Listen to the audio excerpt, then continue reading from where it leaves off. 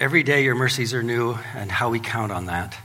This is a new year and a new day. It's a new year and we're a new creation. I pray you'll help us to understand this morning. Not only are we new, but you are making all things new. And this is great news. And it's all because of the work of Christ and his sacrificial love. Instruct us now as we look into your word. Two men went to a junkyard, each to find a car they could make new. The first man picked out a red car that had been in a terrible wreck. It was twisted and rusted, but he realized immediately that it was a fancy sports car. He would take this car home and restore it like new. He loaded the car up on his flatbed and carried it home.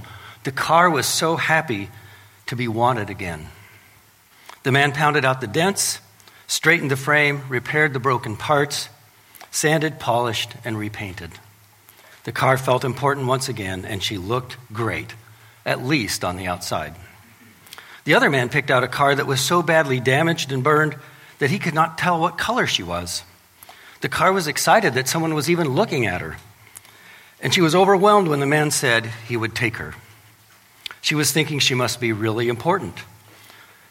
She felt even more important when she realized that she wasn't just going to his home, but she was going to a factory. I will be fully restored, she thought. However, when they arrived, she was grabbed by two big claws, loaded onto a conveyor belt.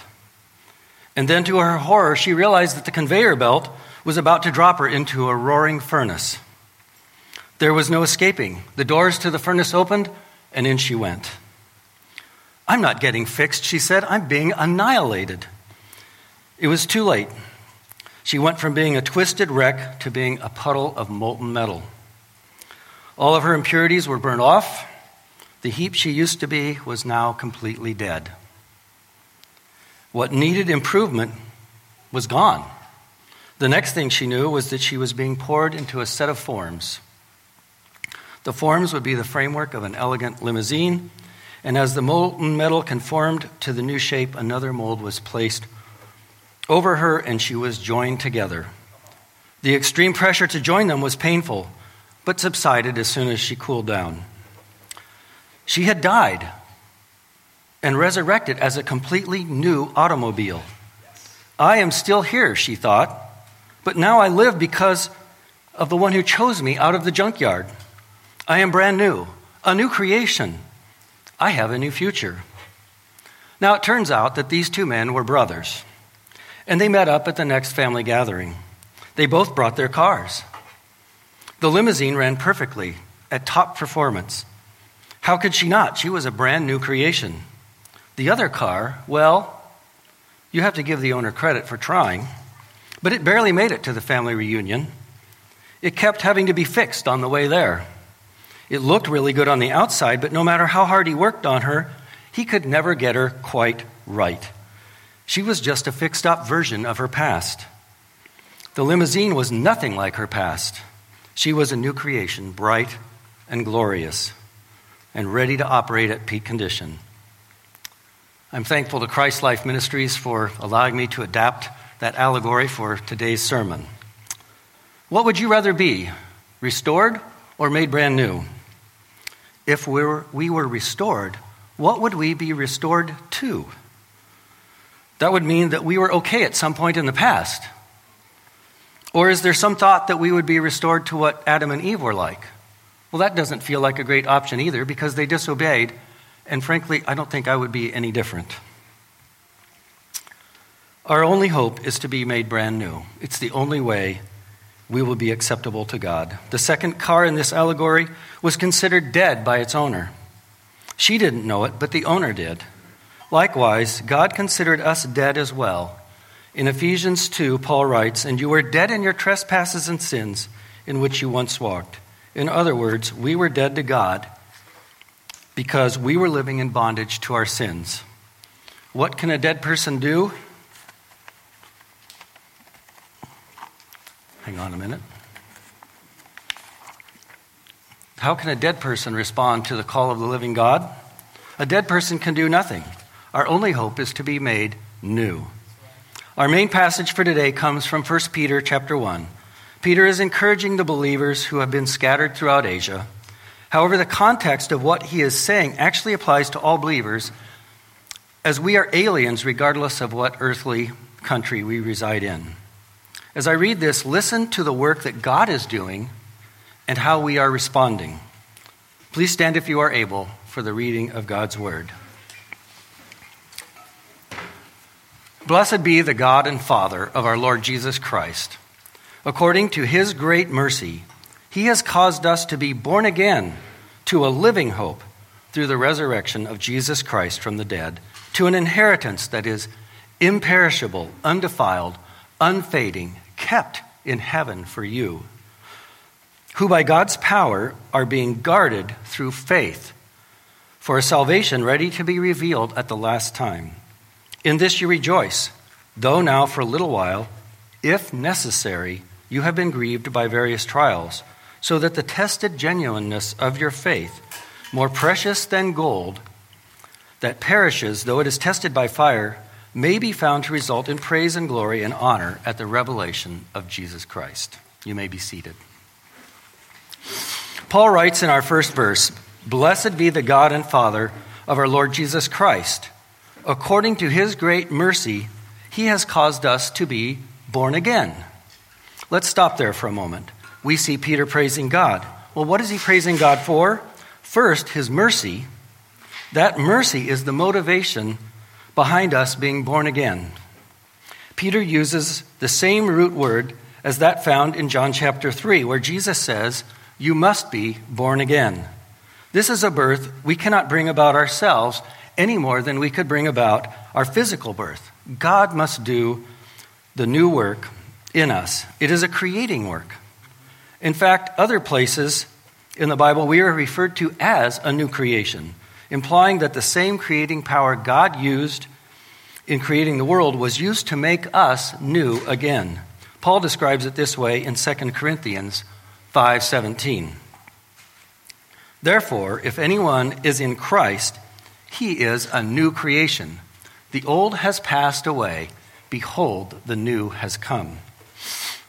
We are not a restored version of our past, as if there were something to restore. We're not even an improved version of our past. We are a new creation because of this new birth. We have a new name, a new identity. Our past identity no longer defines us. The world's labels and diagnoses no longer define us. God now defines us. Can we see ourselves as God sees us? Can we see others as new creations as well? Let's take a look at how God describes this work of the new creation. First, the new creation starts with a new covenant. You can trace this new covenant all the way back to before the foundation of the world. It is a covenant among the Trinity, often referred to as the covenant of redemption. Paul talks about this in Ephesians chapter 1, where he describes us as being chosen in Christ before the foundation of the world. Jeremiah describes this new covenant in chapter 31, where God says he will make a new covenant with Israel, and it will not be like the one they had before. And then Jesus initiates this covenant during the Passover meal, as he describes it in Matthew chapter 26, and it's what we celebrate every week.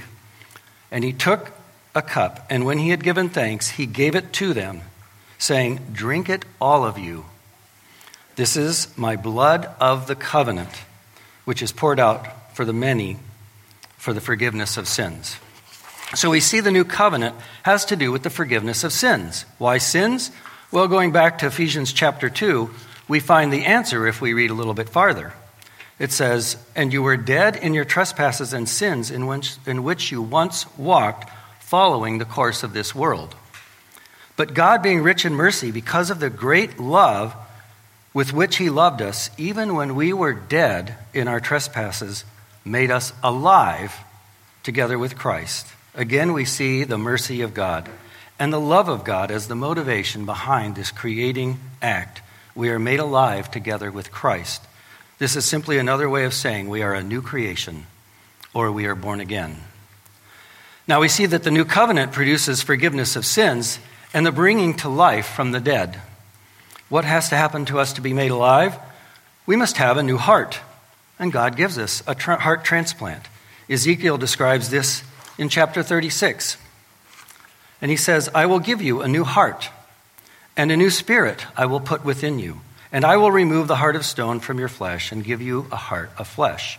And I will put my spirit in you and cause you to walk in my statutes and be careful to obey my rules.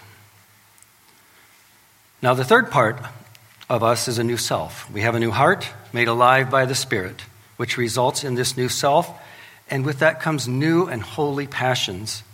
Colossians 3 talks about this new self in contrast with our old self. Paul writes, do not lie to one another, seeing that you have put off the old self with its practices, and have put on the new self, which is being renewed in the knowledge after the image of its creator.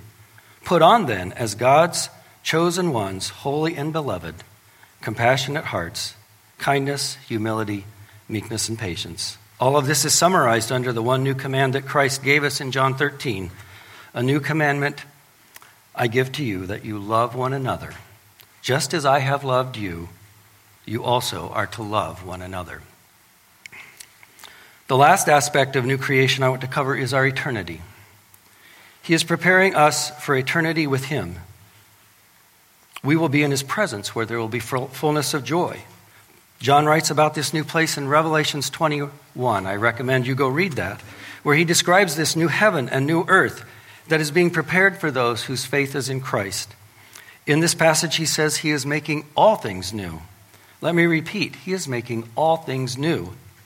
Keep this thought in the back of your mind. The fact that he is making all things new means that not everything is fully new yet. But also remember that he is not restoring us to the garden. It will be better than the garden. The world will be new. We will be new in body, mind, heart, spirit, and passions. And we will be in his presence in ways never experienced before. All of this ushered in because of God's mercy through the sacrificial blood of Christ, which began the whole renewing process. So all of this sounds really great, doesn't it? There's just one problem with all that I have said. If all of this is true, why don't I always feel like a new creation? And especially, why don't I act like the new creation that I am? I see the chaos and suffering in the world around me. I see my own failing health and those I love. And I see my own sin. If I'm a new creation, why don't I always feel like it? And why don't I always act like it? And I think there's at least two reasons for this. Reasons why we fail to accept to see ourselves as new creations. Simply put, we suffer and we still sin. One author, Michael Emlet, describes our condition like this: we are saints, sufferers, and sinners, all in one. We suffer in many ways. The world around us is a world that is falling apart. The fall of Adam affected both our material world as well as the morality of the world. Both are decaying. We see earthquakes, storms, and loss of life because of natural disasters. But we also see wars and persecution. We see how easily one side is stirred up against another. And we can see this influence even in the church. We see man's sinful condition and the influence of Satan, the ruler of this world. Not only is the world in bondage to corruption, but so are our physical bodies. I know this personally as I've gotten older. I see the effects of disease in myself. I can see it in others around me. Some who are diseased well before their time. Either way, I can see and feel the slow decline in my physical capabilities, endurance, and energy. I am winding down. I don't feel like a new creation. But I think the other main reason we may struggle to see ourselves as a new creation is even harder yet. It's our own sin. This is the most discouraging aspect of all. As I get older, I see that I still struggle with sin. In fact, I see more sin in me now than I did 10 years ago. If I'm a new creation, why don't I act like the new creation God has made me to be? Fortunately, this is not the end of the story. Our passage in 1 Peter doesn't end without giving some explanations, almost as if he anticipated some of our questions and objections. So let's look at these issues from God's perspective. And there are 4 reasons for hope as we start the new year. So far this morning, we have looked at the first part of verse 3 from 1 Peter about being a new creation. He goes next to where we need to go, with hope. Not just hope, but a living hope. Let's look at these verses again. Blessed be the God and Father of our Lord Jesus Christ. According to his great mercy, he has caused us to be born again to a living hope through the resurrection of Jesus Christ from the dead. First, let's look at our own condition. We are born again, it says. We are a new creation. Someone newly born is not yet mature. We have everything in us as a new child to become everything that God has planned for us. But we are not there yet. So the fact is, we still sin. This really shouldn't surprise us. The sinful nature did not go away when God made us alive with his Spirit. We now have 2 natures that are at war within. Remember, we are new, but he is making us new.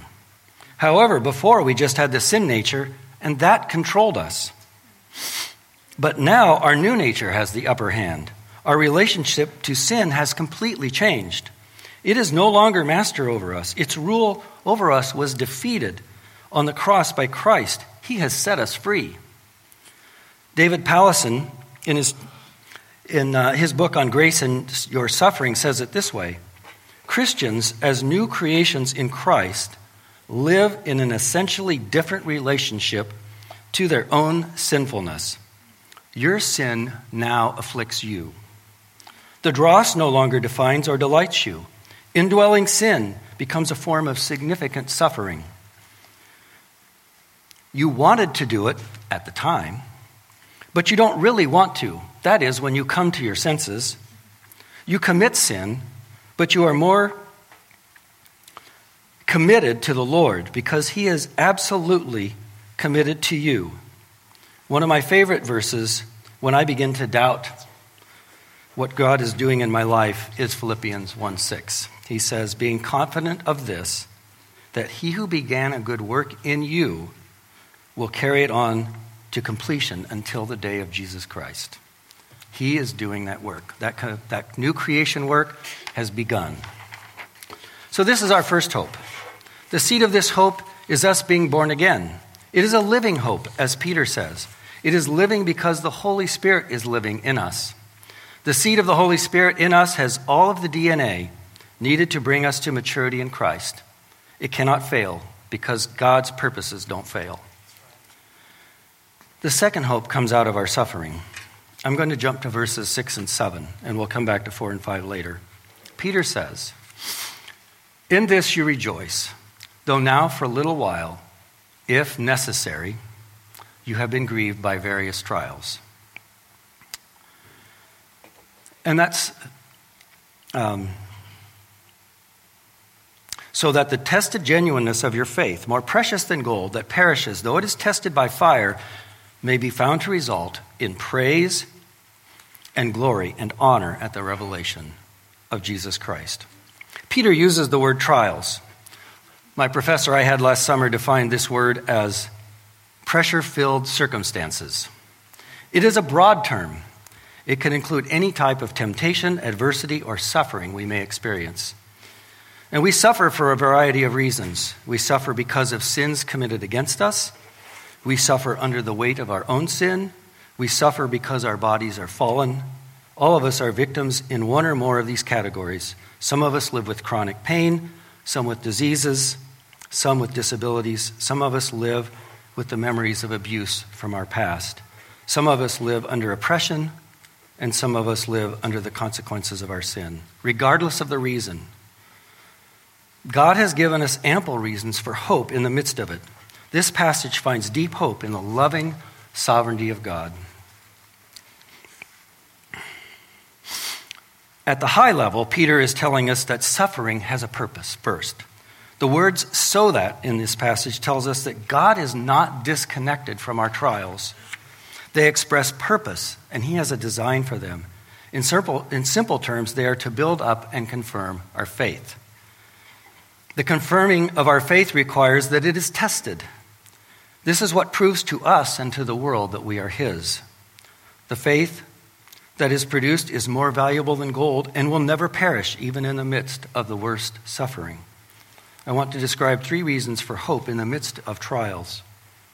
That is, pressure-filled circumstances. Know first that God is the cause.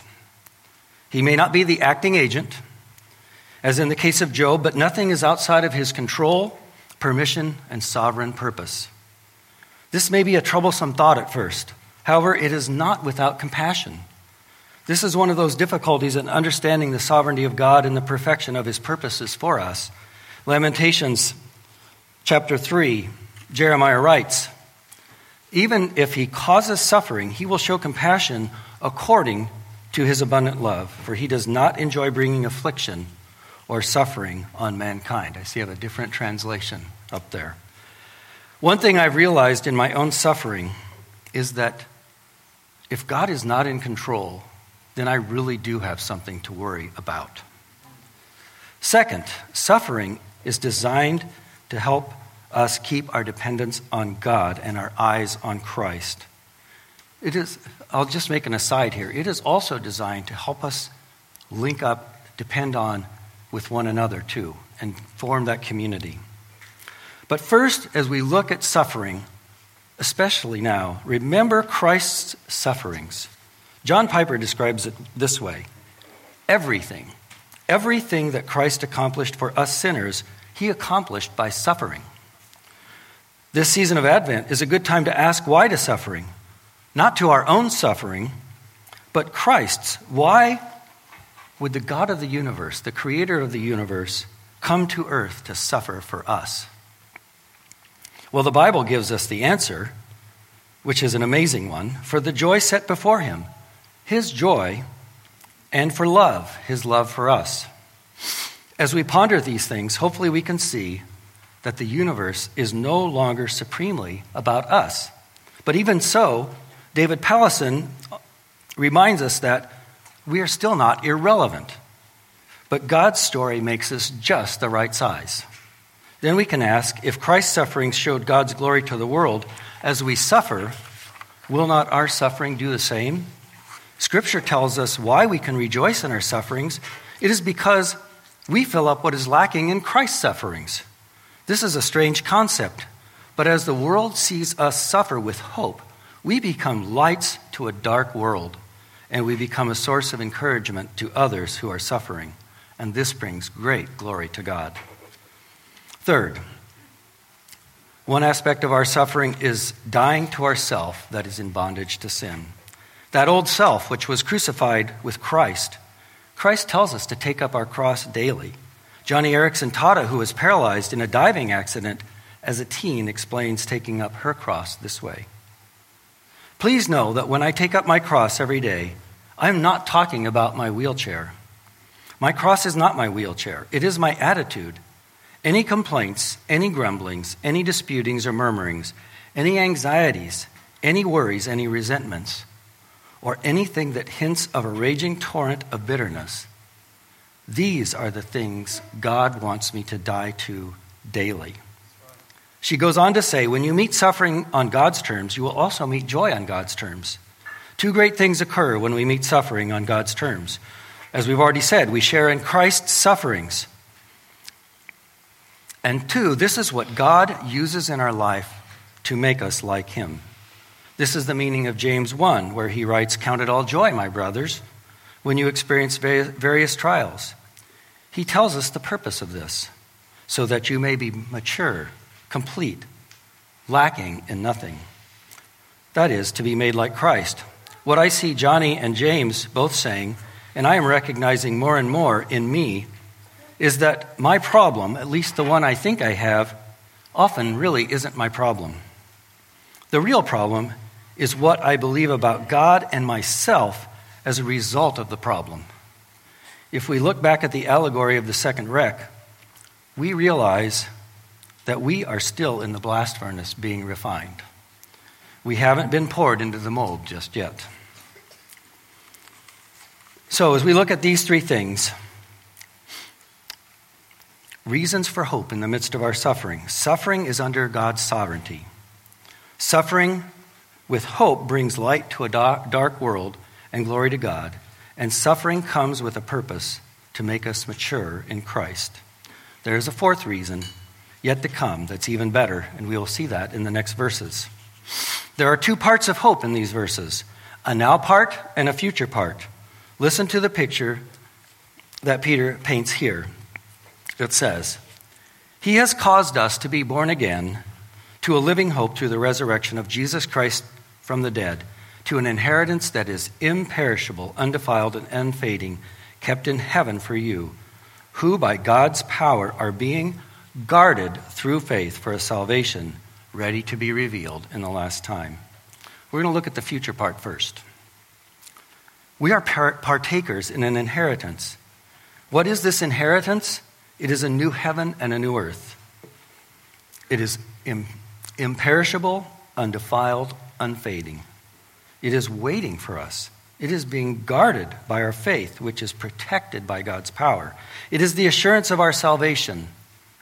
It is his presence forever. Though we know his presence now, we will know him then face to face. This is our future hope.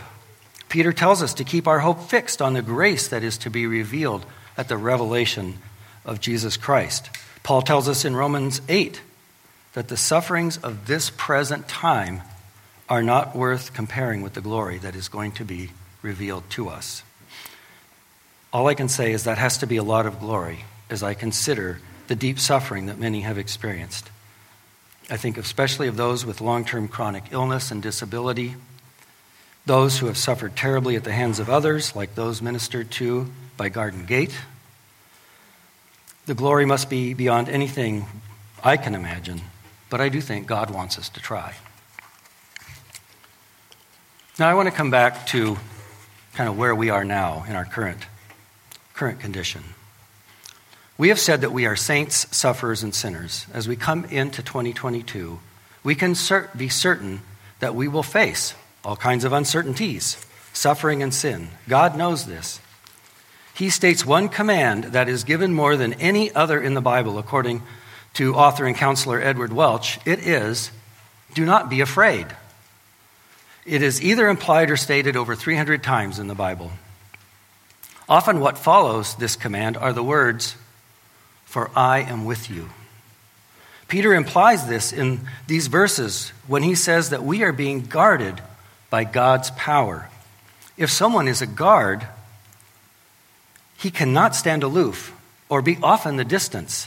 He has to be by our side, going through what we are going through.